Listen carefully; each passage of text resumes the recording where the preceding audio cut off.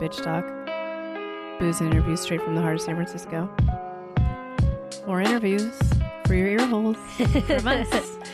This one is sans booze, but really great interview. Yeah, And we give good interview. Yeah, we That's do. a new hashtag, by the way. What he said and she said. Right. But this one is so topical. And Aaron and I, if you listen to the podcast at all. Right. If you listen to one or two. Maybe we pay too much attention to politics. Is that possible? I don't know. No. I want to be in this day and age, you should know everything. We want to give a shit, or we do give a shit, and we want to pay attention. And at times it's to our detriment. And we're trying to find that balance where we can live happy, successful lives, but still be aware of what's going on around us and channel our anger in positive ways. Right. Which is what... I was going to say, so we were approached about a film called Dark Money that is coming out. That has come out. Oh, it sounds so creepy. We were approached. We were. About a film called Dark because Money. we get approached about a lot of films. What? And so it's like, Dark Money, what is that about? And it's a microcosm of what's happening in America and probably all over the world, but really here, that if you follow the money, don't be surprised at what you see. But Kimberly Reed is the director, and we got to speak with her, and she is a real badass. Yeah, she's a bad bitch. She's not afraid. She's like, let me get all up in here. Right. And we'll let you listen to the interview and we'll talk later. But she's just not afraid. And what an important story to be told right before the November elections. Mm-hmm. Because I don't give a fuck who you are, what you claim. If you're a Democrat, Republican, Green Party, whatever, just look at who they're getting their money from. Yep. That's all you need to know. Yeah, it's called Google, everyone. You can really figure out. Hard. It's really not that hard anymore. She said. But yeah. Right. So Dark Money opens today in select theaters. Please check it out, and please support women in film and women making really good film. I think this might be up for another award. Oh, yeah. Easily. Right? And this is the year of the summer of the documentary. It really is. Holy shit! I'm so excited. It is. I love it. I love that people are starving for information, real stories. Right. And I'm really proud of all the filmmakers in the films that we've highlighted on Bitch Talk this year. A lot of them being documentaries, and a lot of them doing really well. So I think Dark Money is going to do very well, and you should support it. So here's our interview with director Kimberly Reed. Kimberly Reed, director of the film Dark Money, joins Bitch Talk podcast. How are you? I'm doing all right. Thanks for having me. Oh, yeah, of course. This film speaks to our soul a little bit. Yeah. In a good way. Yeah, we always go through films like, what do you think of this one? Want to do this one? And right away I was like, yep. Perfect. Let's do it. We can even talk to her about it right now before we even watch it. I mean, there's just so much to say about the topic. Yeah. There's a lot of heroes in this film. I think the main hero is, at least for me, was John S. Adam. Mm-hmm. Can you talk a little bit about how you met him and that whole relationship? Yeah, originally, so John S. Adams is an investigative reporter. When I met him, he was based in Montana. He was at a Gannett paper. It was probably the biggest single paper in the state, but there's another chain of papers that covers like 5 different cities, and he was just kind of based in one city. But he was probably the most had the biggest presence in the capital. And so he was doing lots of great reporting on campaign finance issues. He was following the money, that phrase that you learn from All the President's Men, and he was doing it really well. There were 2 other reporters in the state that were following the same issue, and they were at Lee Newspapers. It's a chain that was kind of covers the rest of the state. But John was doing it really well. He was a little bit younger, and the feisty guy, and so I met him because we were on the same trail. You know, we were just trying to figure out where this money was coming from, who was behind it, and, you know, what their motives were. And he was doing it really well. So initially when I met him, we were just kind of commiserating and, you know, kind of comparing notes. And as a documentary filmmaker, I think that we're kind of up to the same sort of investigative reporting that he was doing.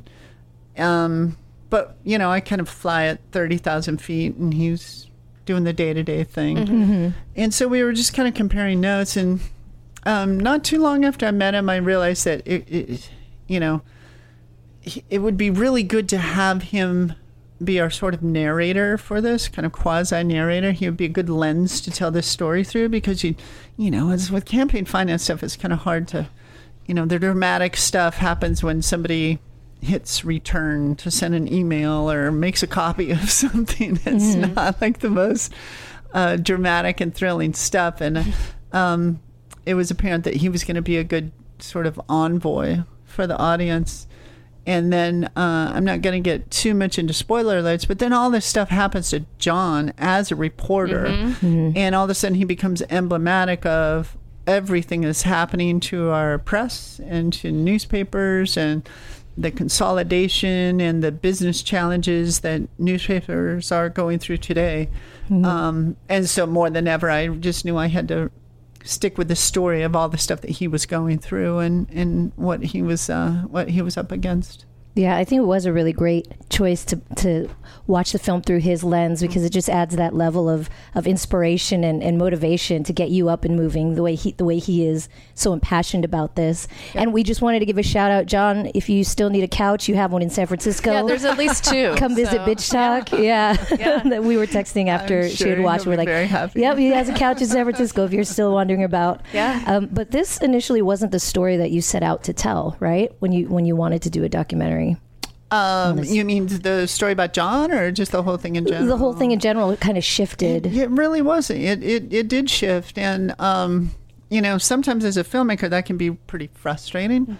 But I also find that those shifts can be very dramatic twists and turns. And if you just stay true to the subject matter and keep it real to life, you know, it just, you know, those surprises in the film turn into surprises that we all have in real life. That is a very natural, organic drama that we all go through. And, you know, if you can replicate that in the editing room, it's a really good thing. So sometimes it's, you know, you just want to pull your hair out. But at the end of the day, hopefully it turns out to be a good thing. When all of this was happening, I'm not going to spoil anything, but when this was happening and you're there, were you kind of like, oh shit, this is happening? Yeah. What's your reaction? Sure. And oh, good? Yeah. Or, I mean, how much longer are we going to pursue this? And because it's an onion. Yeah. Yeah, I mean, it's still going. Yeah, till it's still going. Yeah. And not the onion, but like an onion. Yeah, I wish. It's an onion. It seems like it could be from the onion. Some of the stuff could be in the onion. No, it's just, I don't know. That's the cool thing about investigative reporting is you dig and you dig a little bit more. And what I find with this campaign finance stuff is that your basic citizen knows that stuff like this is going on all the time. They kind of know that there's a dot here and a dot there, but they haven't quite connected all the dots. And so kind of the project of the film in many ways was to take all those dots that people know are there and just connect them and just show people like, look, you know, you the thing that kind of the surprises that you're talking about and the twists and turns that we're talking about are almost all due to accidental leaks or accidental disclosures or cars getting stolen that have documents in it. They end up in it. I mean, it's just all sorts of crazy stuff that happens. And what we were trying to do with the film is just to show that, you know, this stuff is going on all the time. This corruption of money in politics is happening all the time. And what we had in Montana, which is sort of the microcosm that we use to tell this story, is a situation where people just, you know, flipped on the lights a couple times and we could just see all the bugs that were scurrying around. Scattered, We're peeling back the layers of that onion. And, you know, you can just, that lets you connect the dots, and everybody is kind of like, yeah, I knew that was going on, and now I have the proof for it. Right. Yeah, and that's the thing. This is not a conspiracy theory. This is all traceable, and it took you, what was it, 3 election cycles that you dug through and traced and just followed the path towards this money. Started shooting in 2012, and then, frankly, initially I thought that this was going to be a shorter film that was going to be about one court case. Little did you know. Are you kidding? We're waiting for part 2. We're waiting for the trilogy. Okay. I'm going there. Yeah. Little did I know. But no, I thought it was going to go. We were just going to cover one court case in 2012. Montana had this case that was going to the U.S. Supreme Court that had the ability to overturn Citizens United. So I started filming then, thinking that, that'll get Citizens United be overturned, and I'll just have this little tidy little story, and we'll be done in 6 months. And it took 6 years instead. But in doing so, it was actually a blessing in disguise when that case was summarily reversed by the U.S. Supreme Court, because I had to go back to Montana. I had to do what the rest of the country did. It was like, okay, now what are we going to do about this? And in being kind of driven back to this story that I started with and following it and digging at it, what we found was, this microcosm of the way that the money and politics shell game works all the time in every other state. And it became apparent to me that you had to really follow this money, follow these dark money groups over multiple election cycles. Because a lot of times what they do is they start off with a name like Americans for an Awesome America, right? Yep. Very generic, but still very pro-America. Exactly. Yes. But then a lot of times they'll just be around for that one election cycle, and then they'll disperse, kind of dry up and blow away, and all of a sudden you have Americans for an Awesomer America or something. Superb America. Yeah, superb Americans. And you're left wondering, is this the same group? Are these the same people? How are they related? Where's the money that's coming from behind it? Maybe the name changed, but it's exactly the same money that was funding it as before. And so by following these groups over multiple election cycles, you can really get a sense for how they work, for what their patterns are. And that's what we ended up doing for the 2012 and 14 and 16 election cycles. And what do you think made Montana so special in that? Why was Montana the only state that was willing to be like, no, we have to fight this. This isn't right. Out of all the states in this country. Yeah. Well, I think this stuff is going on all the time. And I think that because of these accidental disclosures that happened, in Montana, you can say, look, this is going on, this is wrong, and we want to do something about it. I think there are some maybe kind of special circumstances, certainly not totally unique, because I think that this, the reform that Montana enacted can be replicated in every other state. But I think a couple factors in that were that there's a long tradition for citizens to be pretty suspicious of outside money coming in and trying to control Montana's elections. It's a resource-rich state. There's not a lot of people living there. So there's a long history of usually a bunch of rich dudes coming from the East Coast and trying to figure out how they're going to pull this or that out of the ground. Whether it's mining or whether it's, oil and gas, coal, there's always, people wanting to come and take stuff. And the question is whether they're going to put things back the way that they found them. And one of the things our film shows is that does not happen. And when it doesn't happen, and when you live in such a beautiful, where there's such a beautiful country there, it makes you especially sensitive to these huge scars that sometimes the extractive industries leave when they pack up and go home and leave the few people that are living in Montana left to kind of clean up after them. Yeah. So I think that because of that, there was usually the drama in money and politics is always hidden. right? There's nobody really putting pressure on the campaign finance laws and standing up and proclaiming that, yes, indeed, we are the people putting pressure on this. And that was really happening in Montana. Actually, the same group of people who were behind Citizens United were opening law offices in Montana and trying to, this kind of very concerted effort to attack Montana's campaign finance laws and courts because they were pretty strong. The thinking being that if you can erode the laws there, you can do it anywhere. So there was pressure coming from that side. These people are trying to change pretty strong campaign finance laws. But there was also an antagonist, this counterforce to that. It was the citizens who, I think by and large have a pretty healthy skepticism of corporate control of politics after this long history of watching this happen time and time again. And you could just see, or at least I could see it, maybe because I'm from there and because I know this storied history, like you could see there was going to be clash after clash with that. So that's what I tried to follow. The scene of the town hall meeting.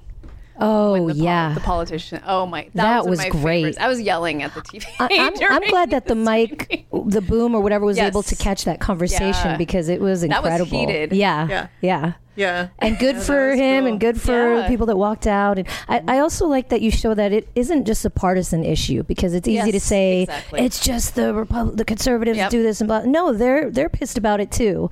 It's easy to have a few bad seeds and blame the entire party for those few bad seeds. Yep. So I like that you put that in the film as well. Yeah, with money in politics, with campaign finance issues, there is so much agreement on both sides of the aisle. The Venn diagram or the overlap of people that think that there's just something busted with our system right now. That overlap is huge. And so, especially these days where there's so much political polarization, where people are kind of all tribal, not my favorite word to use for it, but it's like people are just siloed and off in our own corners. I almost said clans, but that's not good either. Yeah, I mean, it's can't even use what I mean yes, with the I word, do. But because everybody's using that word. And I have mixed feelings about it, but whatever. It's so bad that there's not even a good word to describe it. We can't even find a word anymore. Polarized. How about that? Thank you. There's so much political. The polar bears would be mad about that word, though. Nobody's happy. Okay, just go on. Let's just go on. Sunglass lenses will be upset too. Polarization. Yes. So, I just wanted to tell, I think, a pretty hopeful story about this spot in our political conversation, and there's not many of them, where there's a lot of agreement. And so let's move from there and let's do something about something that we, by and large, a lot of us really, really agree on. Because of the subject of this film and how deeply you have dug into dark money, are you feeling maybe like your life could be in danger a little bit? Or have you gotten any threats just because of how deep this goes? And now looking at DC and what's happening there, I think we know what's happening, but it's still unsure. So there's a lot of big players in the room. I'm doing okay so far. I think in large part it's because of that vast agreement. Like there's a lot of agreement. So certainly back in Montana working on this, I felt like, I was in the majority. There was a lot of people who sort of had my back. And then it wasn't before too long where this was just out in the public dialogue, in large part to go back to where we started, because the press was really covering this and there was a lot of exposure of it. And that at the end of the day, that's what everybody's asking for, is this sunshine, the best disinfectant to shine a light on this stuff so we know what these influences are and where it's coming from. Well, you talk about how it took you 6 years to finish this film, but what timing? It's coming out now right in the midst of this 2018 election that everybody says every election is the most important one ever, but this one really is a huge one. The timing couldn't have been better. Yeah, and part of that is by design, that we were aiming to have it come out in an election year. Midterms are, the timing is especially good now. I think that what we're going to find with a lot of the Russia investigation stuff is I think it's going to come back to a lot of campaign finance regulations and laws that were broken. And the question for the American public is going to be, are these anti-corruption measures important to you? Are you going to do something about it? I mean, last week and a half, I don't know, you have to kind of say everything in sort of Trump-adjusted years because like a day feels like a week. But Yes. In Trump-adjusted Time. years. Yeah, we're living like dog years now. Yeah. Exactly. He pardoned Dinesh D'Souza, who was found guilty of campaign finance violations. It was a straw donor scheme. It was like completely blatant. He pleaded guilty to it.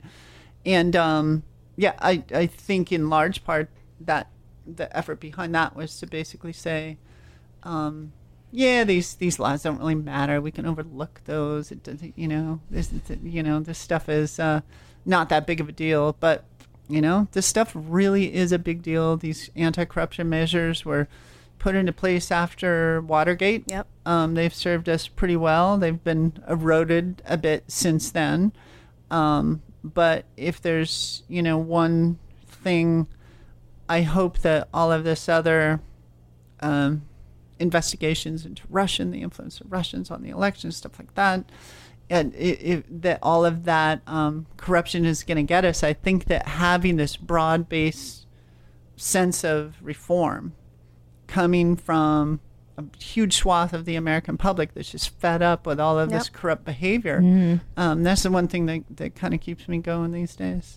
I wanted to follow up with that. Is there a part 2 that's coming out of Dark Money or something similar? Stay tuned. Okay. I don't know. I'm continuing to follow the story. It continues to develop. These international connections are really interesting. I think the power of our film is that we show you, these stories get really dense and complicated pretty quickly. And I think that maybe one of the strengths of our film is that we keep the story really tight and just show you in this little microcosm, like, look, this is how it works. This is how the shell game works. And that can certainly be applied to other states. I mean, we've seen it with kind of going around to film festivals that no matter which city we take it to, they're like, oh yeah, that's just like this thing that we just went through where our blank was found guilty of blank for corruption and money because of blank. And so that's happening again and again. But, how the question of how that applies to what's going on with foreign money coming into our election, keep an eye on Russian money going into the NRA, which is 501c4. Oh, God. And then hitting the Trump campaign, which was his largest donor in the 2016 elections, and is, the NRA spent twice as much on the Trump campaign as they did with the previous Republican, which was Romney. So, keep follow the money, and I hope that our film inspires citizens to do that themselves. I hope it inspires other journalists like John S. Adams to stay hot on the trail, because we need to do it at the local level, certainly at the state house level with people following their state politics. And a lot of times the federal stuff sort of takes care of itself, but I think that just kind of staying local and following it there is really important too. Do you want to get into politics? No, I want to keep making movies. Good. Because we'll vote for you. We don't even have to do any research. We already know everything we need to know. We'll give you some money. It's fine. All right. But I did want to end it on a high note. I was watching The Daily Show last night, and I saw that in Helena, they just elected their first black mayor in the state's history, Wilmot Collins, who beat their longtime incumbent mayor, Jim Smith. He's a Liberian refugee. He won in Trump's land. Yeah. It's just incredible. And he won by knocking on doors and showing his face in front of the people. Retail And politics works. That's incredible. Retail politics works. And to kind of bring it back around to money and politics, what really happened, there's some really intriguing ways out of this forest to keep elections clean and to keep the will of the voters at the center of our elections, not the pocketbooks of a couple rich people being at the center of our elections. And usually it just comes down to finding different ways to incentivize candidates to talk to real people instead of just talking to a couple rich people at cocktail parties. And if you have a public funding of elections where there's a public, a pool of money where if candidates raise money from the two of you, say each of you give me $10, and that's matched by this public pool of money. In New York City, where I'm from, where I live now, they match that 6-1. So all of a sudden I got $70 from each of you instead of $10 from each of you. And I can build a campaign like that. There's an experiment in Seattle that's proving very interesting. They have democracy vouchers. So you two are registered to vote. You get a handful of vouchers that to you just look like pieces of paper, but to a candidate, they're actual money that they can use in their elections.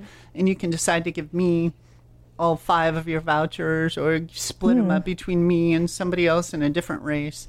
And that gives you the same political speech as somebody who is a billionaire, right? So it's a really interesting way to encourage candidates to talk to real people.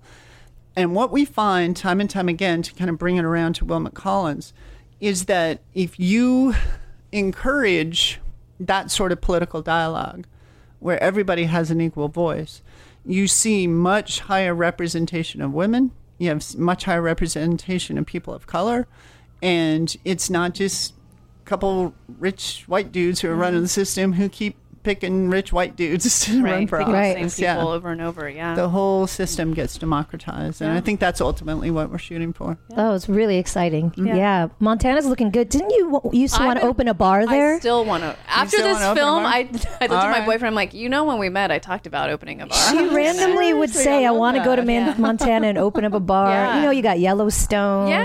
Just chill. Do it. And help democracy. You can do it. It's looking real good. Yeah, it's looking really good. Well, thank you so much, Kimberly, for being on Bitch Thanks Talk. for having me. We really appreciate this. The film was great. Thank you. Yeah, everybody needs to learn more about this, and it's really important right now. So thank you so much. Cool. Thank you very much. Go see and get us in touch with John Adams. All right. I'm telling you, don't be surprised. All right. He's going to show up. Thank you. That was director Kimberly Reed of Dark Money, which opens today in select theaters. It was really funny.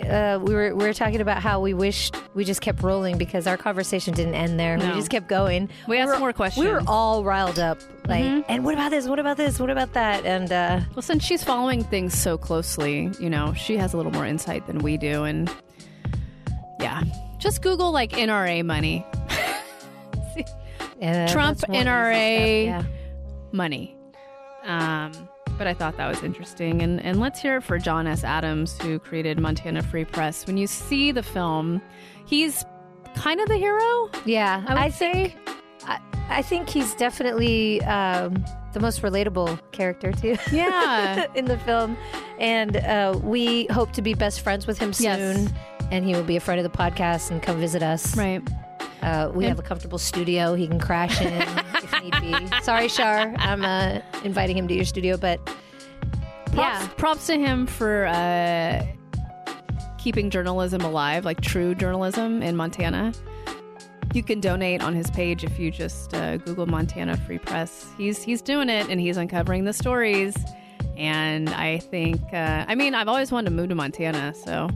That's where the real that's where the real journalism is, apparently. We talked to her on air about this, right? Yep. Okay, yep. I'm trying to remember because we had such a long conversation afterwards. Right. Like that was before. Okay, good. So, yeah.